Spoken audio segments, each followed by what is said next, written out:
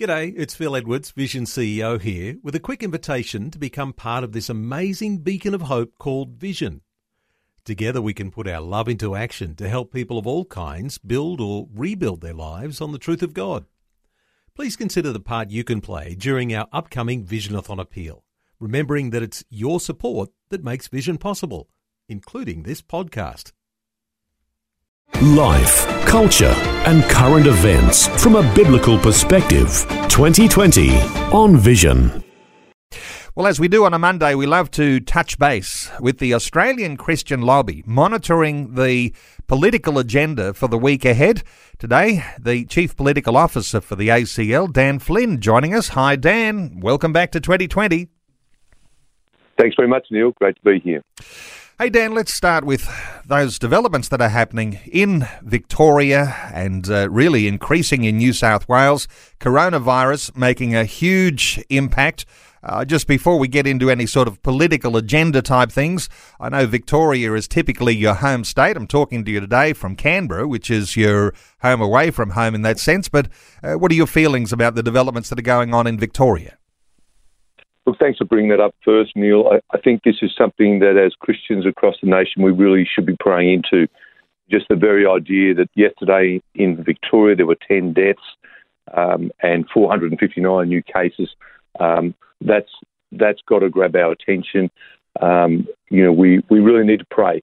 We need to pray for this disease to be quashed. We need to pray for our healthcare workers, for our premiers and for our Prime Minister.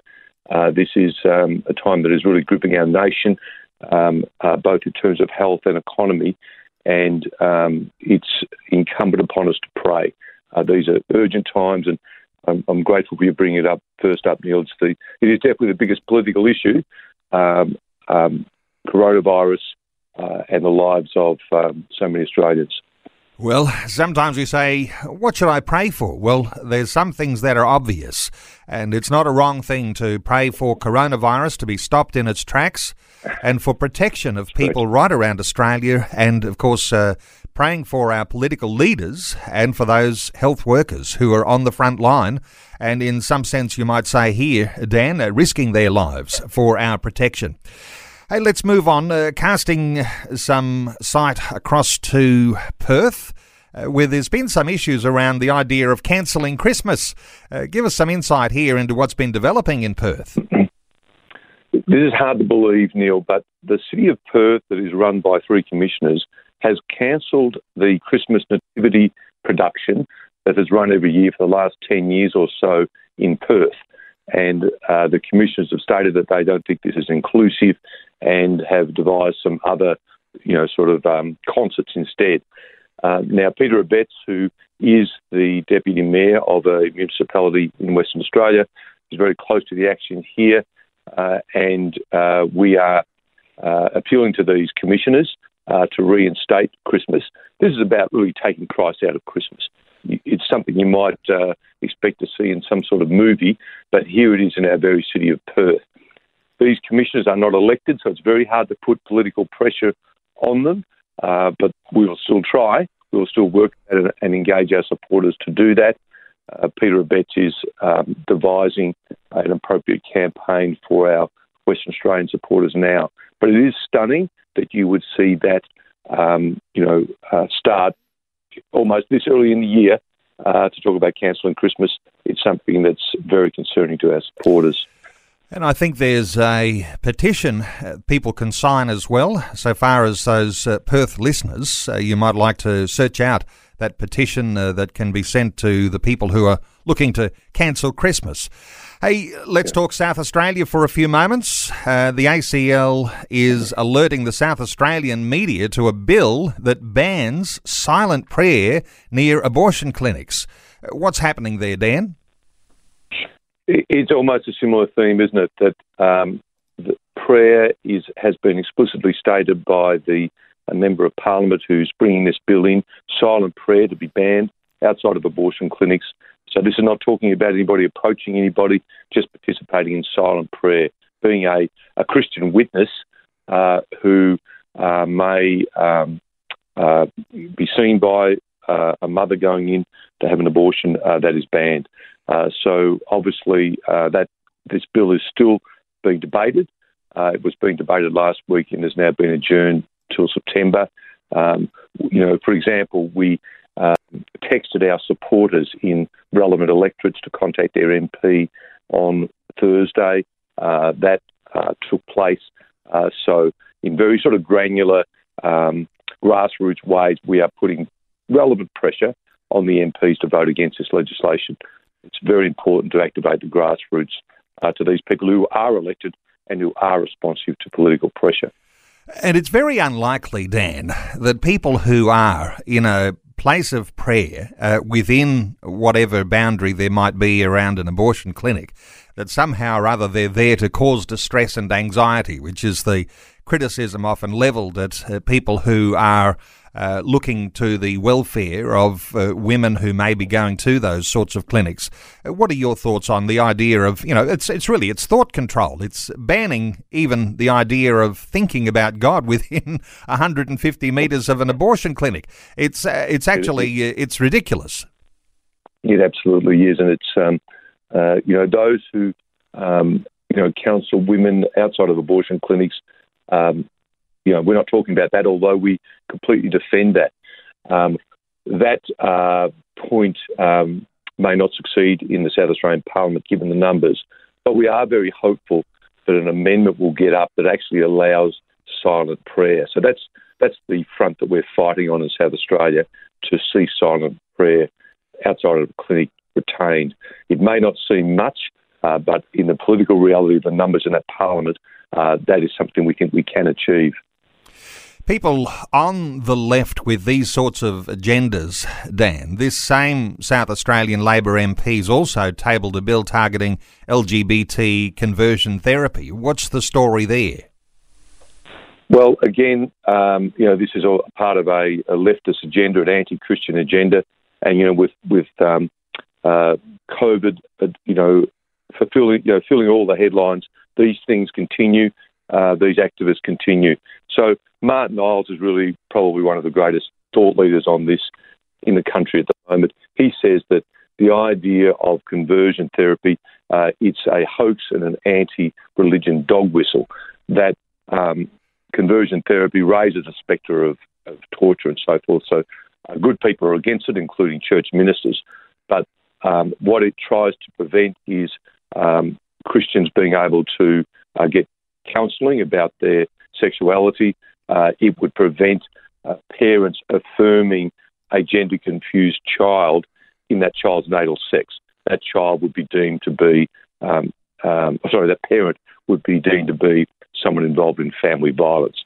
These are the sorts of things that are attached to this bill, and we're particularly concerned for the church's rights to preach a biblical view of marriage and sexuality. So we'll fight that front. It's not a popular fight, Neil, but and it's not popular because the title of the bill, gay conversion therapy, sounds like something that people ought to be against. The truth is we ought to be very wary of any such campaign to silence us as Christians. Well, honour to, your boss, Martin Iles, the Managing Director, and you're the Chief Political Officer, Dan Flynn, and you do bring real clarity to a lot of these issues that are confronting us all around Australia. And when this culture war is going on, there are battles to be fought. And one of those things that tends to happen, and new terminology that's come to light more significantly just in recent times, this idea of a cancel culture, that if you get on the wrong side of the politically correct cultural Marxist regime that wants to have their own utopian vision fulfilled, then you can risk being cancelled. And people get fearful of this idea that I'll be rejected if I actually speak up and speak some common sense and say what's right. There's been a bit of conversation happening just recently. Martin Iles taken on that idea of cancel culture. What are your thoughts on things developing in this area? The concern about this cancel culture is that somebody could be cancelled by mistakenly stating something that's different to the settled narrative. And whether you're on the left or the right of politics, whether you're in education, whether you're in entertainment, these things can limit you severely. J.K. Rowling's, for example, for not agreeing with the transgender movement, is being cancelled.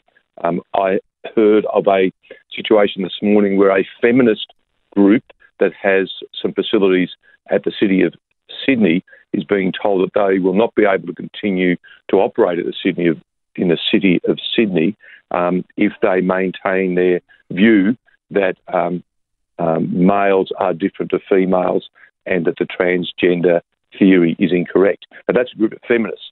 So they're people, they're not Christian, but they have a biological view of sex. They're being cancelled by the City of Sydney. So that has come to light this morning, and we are investigating that with appropriate lawyers and appropriate media to shine a light on this issue. So that's an example of how cancel culture can affect anybody. Well, cancel culture applies too, especially when it comes around the issues of Black Lives Matter. And there is a freedom of speech issue here. The latest developments, the New South Wales Supreme Court has backed police action banning a Black Lives Matter protest on community safety coronavirus grounds. What are your thoughts on the latest developments there? Look, I think that's 100% appropriate. As we opened, we're in very dangerous times with coronavirus and the risk of spread. So it's appropriate that it's banned. It's really appropriate that those people who attend have been told we will issue fines. We will issue probably 500 fines. And you want to be part of the first 500, was how the police put it. And I would highlight, Neil, that was very different to how the Victorian Premier approached the Black Lives Matter protests some 6 weeks ago in Victoria, where they said, well, we will not be fining people. We may fine the three organisers. And so people were free to go. They turned up in droves, and there has been some infection as a result of people being at that protest. So I'm glad that the court has made this ruling. That's an appropriate thing for public health and safety. We'd be very supportive of that. Let's talk for a few moments about who can meet and who can't, because in the United States, there's a result that doesn't bind Australians, of course, but issues around casinos and churches, because there's a Nevada church that's lost its US Supreme Court challenge to reopening their church on similar grounds to casinos. Now, a lot of churches around the country are opening and meeting very freely in so many respects. Of course, that's not going to be the case in Victoria, and it's going to be increasingly difficult by the sound of it from New South Wales, places like Queensland and Western Australia. There's lots of churches meeting. But this ruling in the US, I suspect it has a message for Christian believers in Australia. What are your thoughts around that US Supreme Court ruling? It's very concerning, this Supreme Court ruling that ruled 5-4, that large casinos can operate to 50% capacity, whereas a church gathering can only have up to 50 worshippers. The four dissenting judgments wrote excellent judgments, simply saying, look, the spread of this, the human contact, is as high or higher in casinos, pubs and clubs as it is in churches. And sadly, the ruling went against the church on this. And we need to watch out for this in Australia, because as various states open up, it's essential, and we've been following this on a weekly basis, it's essential that the churches are able to open up in the same way that other public venues are, so that there is no sense that freedom of religion is restricted, that people of faith are less important, that the taxpayer revenue that comes from these casinos is not prioritised over people's right to worship. So we will watch for the implications of this in the various Australian jurisdictions. Hey Dan, while we're talking overseas, a very concerning development happening where a Dutch MP is now proposing that those who are tired of life, who feel they've completed life, should be able to access euthanasia. I mean, isn't that like the ultimate end of the slippery slope when you've got that sort of thing happening on the euthanasia issue? Look, it absolutely is. Neil, I'm glad you've raised is that euthanasia is a pressing issue in South Australia, Queensland, New South Wales. These jurisdictions are pressing for it. The group Dying with Dignity is pressing for it. And we see overseas that in this Dutch Parliament, that there's a member of Parliament who's tabling a bill that anybody who's over the age of 75 who feels that they've come to the end of their life and have a wish to die can ask for euthanasia and get it. So that's extremely concerning, and it indicates where this goes. That for a very long time, the Dutch jurisdiction has had euthanasia with safeguards, but now we see those safeguards are being abandoned in the idea that someone has a completed life. This is anti-life. This will make people who are approaching 75 have to consider their options. There'll be pressure from family. There'll be coercion. This is a devaluing of human life that we must watch out for at the end of life here, as we do at the beginning of life in the womb. People at the most vulnerable need to be protected, and that's our job as Christians, to pray and to act in this political space. Well, Dan Flynn, good insights today, encouragement for listeners to be aware of what's coming, even if that's not here right straight away. But these things are a result of what you do when you let a little bit of, open the door a little and all of a sudden it's flung wide open. But I'll encourage listeners to get more detail. Become well-resourced. Read what you can, listen to what you can. Let me just encourage you to visit the ACL, Australian Christian Lobby website. It's acl.org.au, and a lot of great campaigns that are going, insights into the developments that are going on around the nation. Dan Flynn, the Chief Political Officer for the Australian Christian Lobby. Dan, thanks so much for the update today. So it's acl.org.au for listeners, acl.org.au. Dan, thanks for being with us once again today on 2020. That's my pleasure, Neil. Thank you. Thanks for taking time to listen to this audio on demand from Vision Christian Media. To find out more about us, go to vision.org.au.